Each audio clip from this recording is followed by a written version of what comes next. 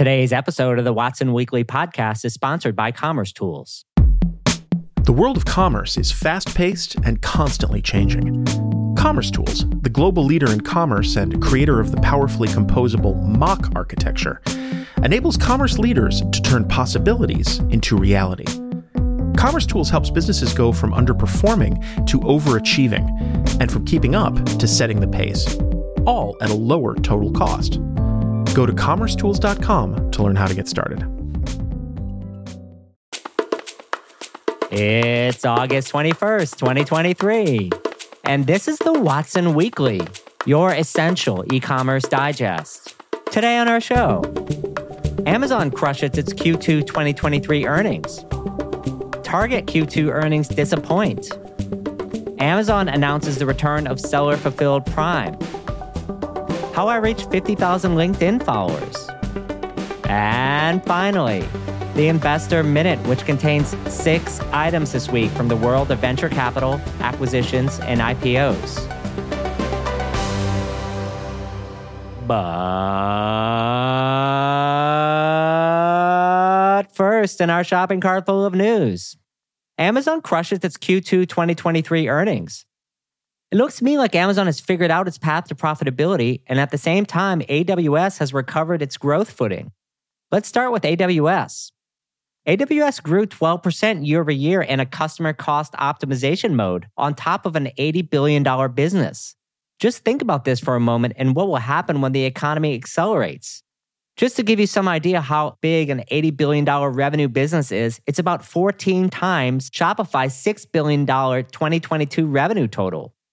Is it safe to say at this point that Amazon is a cloud infrastructure company that happens to have a retail business? Not so fast, maybe.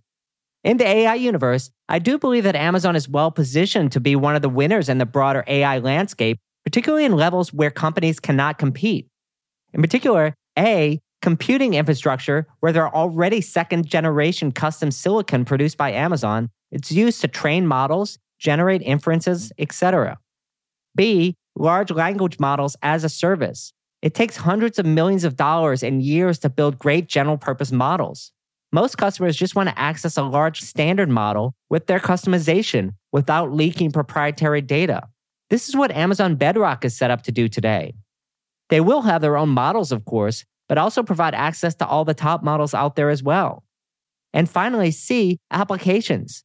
Most of the hype, including ChatGPT, is focused here, but it may not necessarily be where most of the money is made. Amazon does have a product called Code Whisperer in here that is actually interesting. Look, in terms of AWS, here's what you need to understand that Amazon understands. The core of AI is data, and Amazon has more data and storage than anyone else on the planet in S3, Dynamo, and other data platforms. I think a lot of people forget this. Andy Jassy correctly points out that people want to bring the models to the data, not the other way around. It's just technologically inefficient. As far as the retail business, doubling their same-day logistics facilities is a big initiative for Amazon. These are relatively cheap to add, they improve buyers' purchase frequency, and they provide lower cost.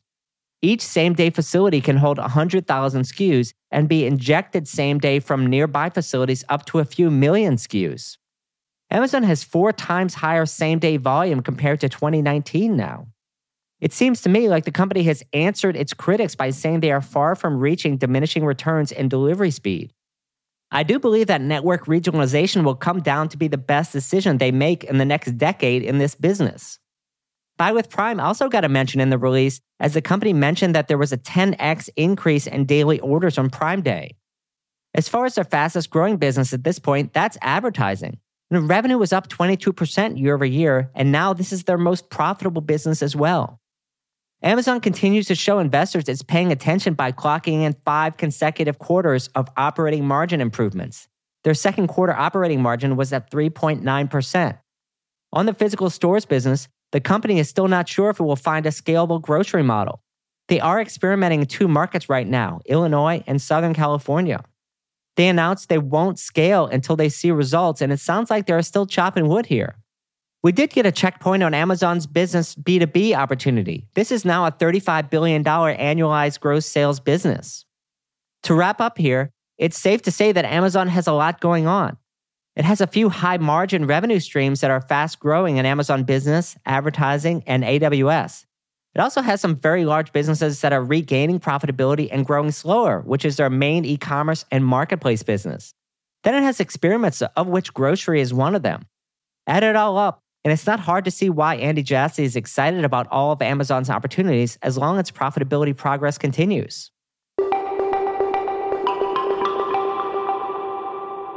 Our second story, Target Q2 earnings disappoint.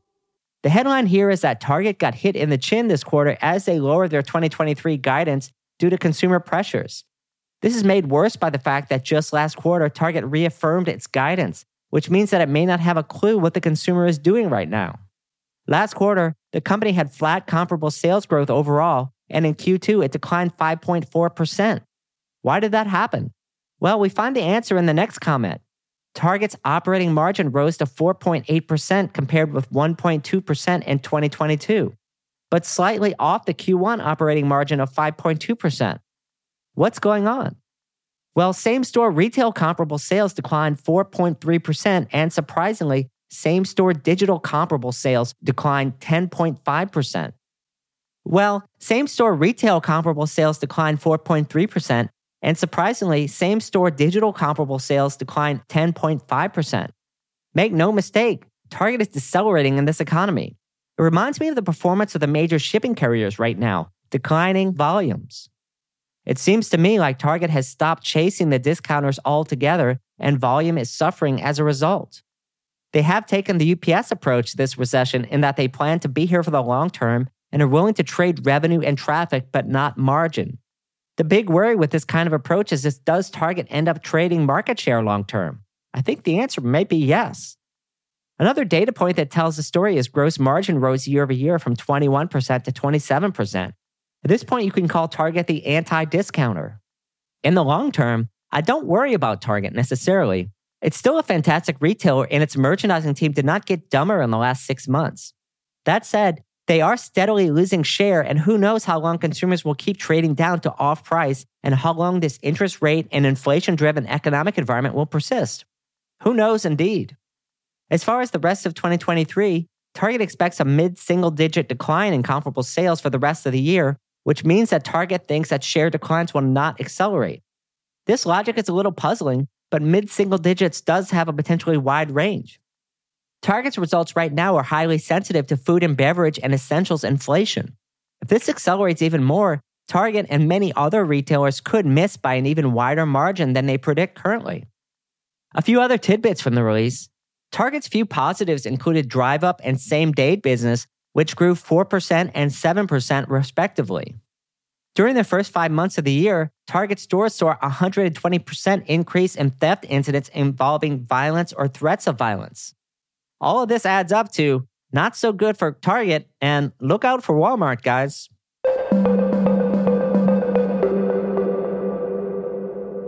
Our third story. Amazon announces the return of Seller Fulfilled Prime. Amazon has announced new pricing for their Amazon Seller Fulfilled Prime offering. There are a lot of mixed feelings going on here. But first, what's Seller Fulfilled Prime?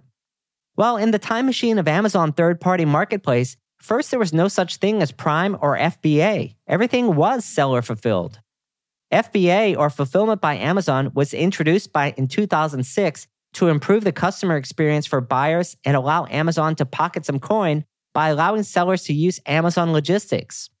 Sellers using Amazon FBA were able to take advantage of the Prime badge, which itself launched in early 2005. For years, the only way for sellers to get the Prime badge was FBA. That is, until 2015, when Amazon introduced something called Seller Fulfilled Prime, essentially allowing sellers who met certain criteria and approvals to earn the Prime badge, but still ship on their own without Amazon facilities and trucks. That program was paused a few years back. Now, Amazon has released information about the upcoming relaunch of Seller Fulfilled Prime on October 1st, 2023. While I am happy to see the program return, I am unhappy to see the 2% fee. And my general take on this huge fee is this. Prime is increasingly expensive real estate, rents are high and getting higher on Amazon, And Amazon Buy with Prime charges 3% of sellers for access to Prime customers as part of the pricing. And I think Amazon learned something from that, i.e., the value of the Prime badge from the Amazon Buy with Prime pricing exercise. Look, a lot of sellers do still sell and succeed on Amazon without Prime. However, for a competitive listing, a Prime listing will be prioritized in the buy box. Another thing I hear consistently from conversations is how unprofitable Amazon's FBA business is. And so although that's not part of this news, I don't expect FBA price increases to slow down anytime soon. For sellers, diversification is in order. The lowest hanging fruit for the average Amazon seller is Walmart Marketplace, followed by their direct-to-consumer website. Here are some questions I have about the announcements and its implications for seller-fulfilled Prime. First, will Amazon allow seller-fulfilled Prime with Buy with Prime? Second, shipments that are too expensive or bulky or whatever to ship on Amazon FBA are now more likely to drop out of Prime, period. Perhaps incrementally, you will pay that 2% fee for some items, which gives Amazon upside. Under what situations will sellers decide their ROI is there? If it will put them over the edge in winning the buy box? Is this new seller-fulfilled Prime pricing just a form of decoy effect pricing to push more sellers into FBA, which doesn't have this percentage fee? I fear the trend of rising rents on Amazon, and if you thought the rents were high before, it's not abating anytime soon.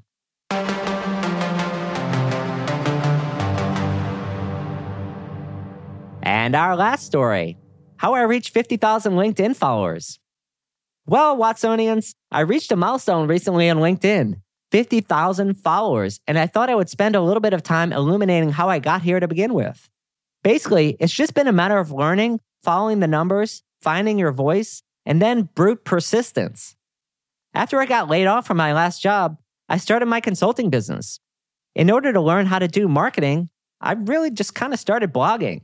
Well, in case you didn't know, no one visits any new blog, like ever. So I started posting the blogs to LinkedIn and Twitter.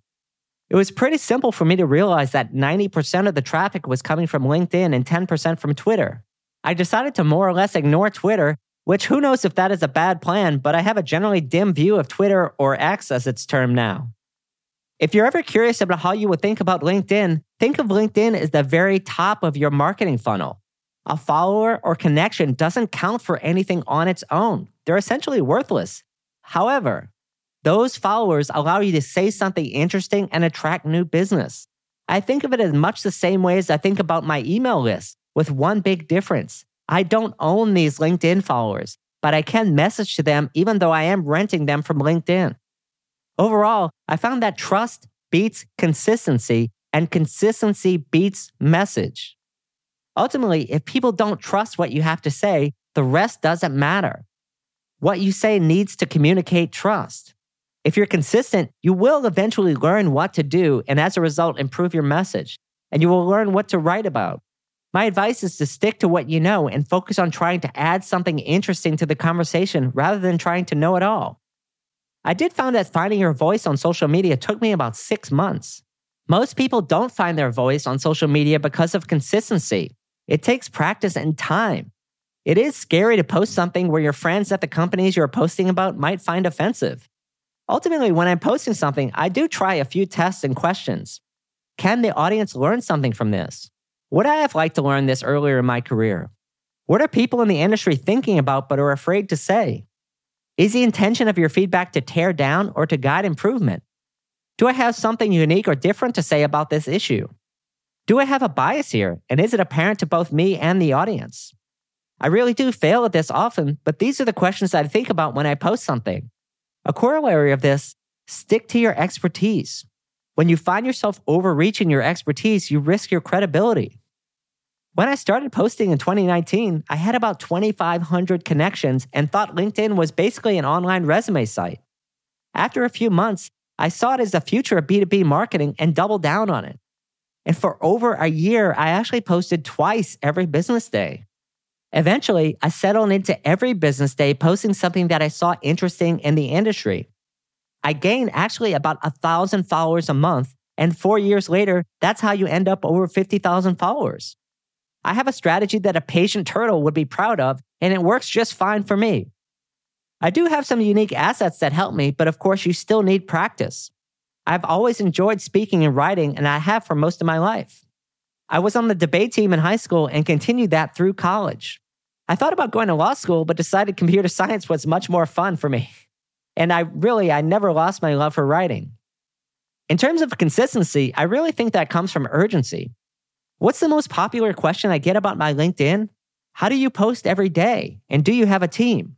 The short story is I post like my business depends on it, because it actually does. And every day I simply type in the white box on LinkedIn. I don't schedule any post, like ever. If you don't have urgency and purpose around what you're doing, you aren't going to do it consistently.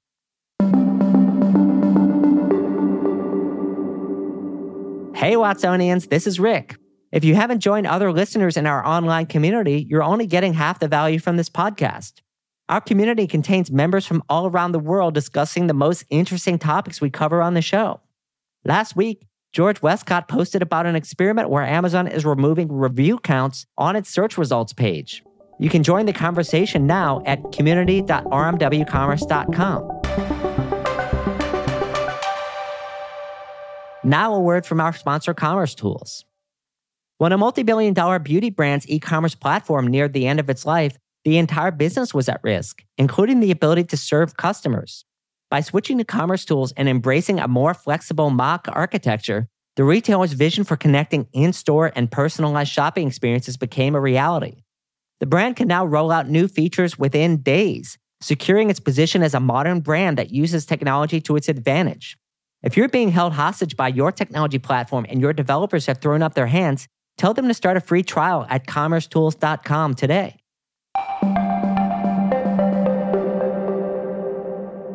It's that time, friends, for our Investor Minute. We have 6 items on the menu today. First, business intelligence platform Coral Data raises seed round. The seed round was raised from New York Angels, and Coral Data is using the expansion to announce a number of new employees. Coral Data claims they have an AI-powered business intelligence platform. Second, Miracle raises a £100 million revolving credit line to finance new acquisitions. Miracle has been a standout performer in the marketplace arena for some time now, and if I had to guess, would be interested in making acquisitions in order to continue to expand its product set. Even though 100 million euros is a lot of money, it's likely this means it won't be making any huge acquisitions like an e-commerce platform. Instead, the acquisitions are likely to be more targeted. Third, logistics provider Ryder creates new technology lab. Ryder's new technology lab will be located in Silicon Valley. The company's goal is to invest in companies that are able to help Ryder reduce the waste in trucking, or as my friend David Glick likes to say, fill trucks fuller. Fourth, incrementality and marketing measurement platform House raises $17 million. House's CEO, or HAUS, was leading marketing measurement initiatives at Google and says that enterprises have a lot of trouble separating the signal from the noise in their marketing efforts. Most of the fundraising will be used for data and technology hiring. Fifth, ChargeFlow, an e-commerce chargeback fighting solution, raises $11 million. ChargeFlow is based in Israel and has raised a new $11 million seed round, bringing its total fundraising to $14 million. The idea is to use AI to generate custom evidence to dispute chargebacks in real time for e-commerce merchants. Even though this is kind of a low-rent job for AI, it is an area that I think generative AI could be quite good at. And finally, customer data platform provider Simon Data raises $54 million Series D. I've seen a couple of Series D round raised recently, which actually tells me the IPO and large acquisitions market may be finally opening up as well. Simon Data does not just focus on the CDP itself, but also focuses on a set of business tools which allows customers to make sense of their data. That's all for this week. Till next time, Watsonians. Hi, I'm Rick Watson, CEO and founder of RMW Commerce Consulting and host of the Watson Weekly podcast, your essential e-commerce digest. Our production partner for this series is Citizen Race Car. The show is produced by Jose Baez, production manager Gabriela Montequin. To hear new episodes of the show every Monday morning, subscribe now at rmwcommerce.com/Watson Weekly and wherever you get your podcasts.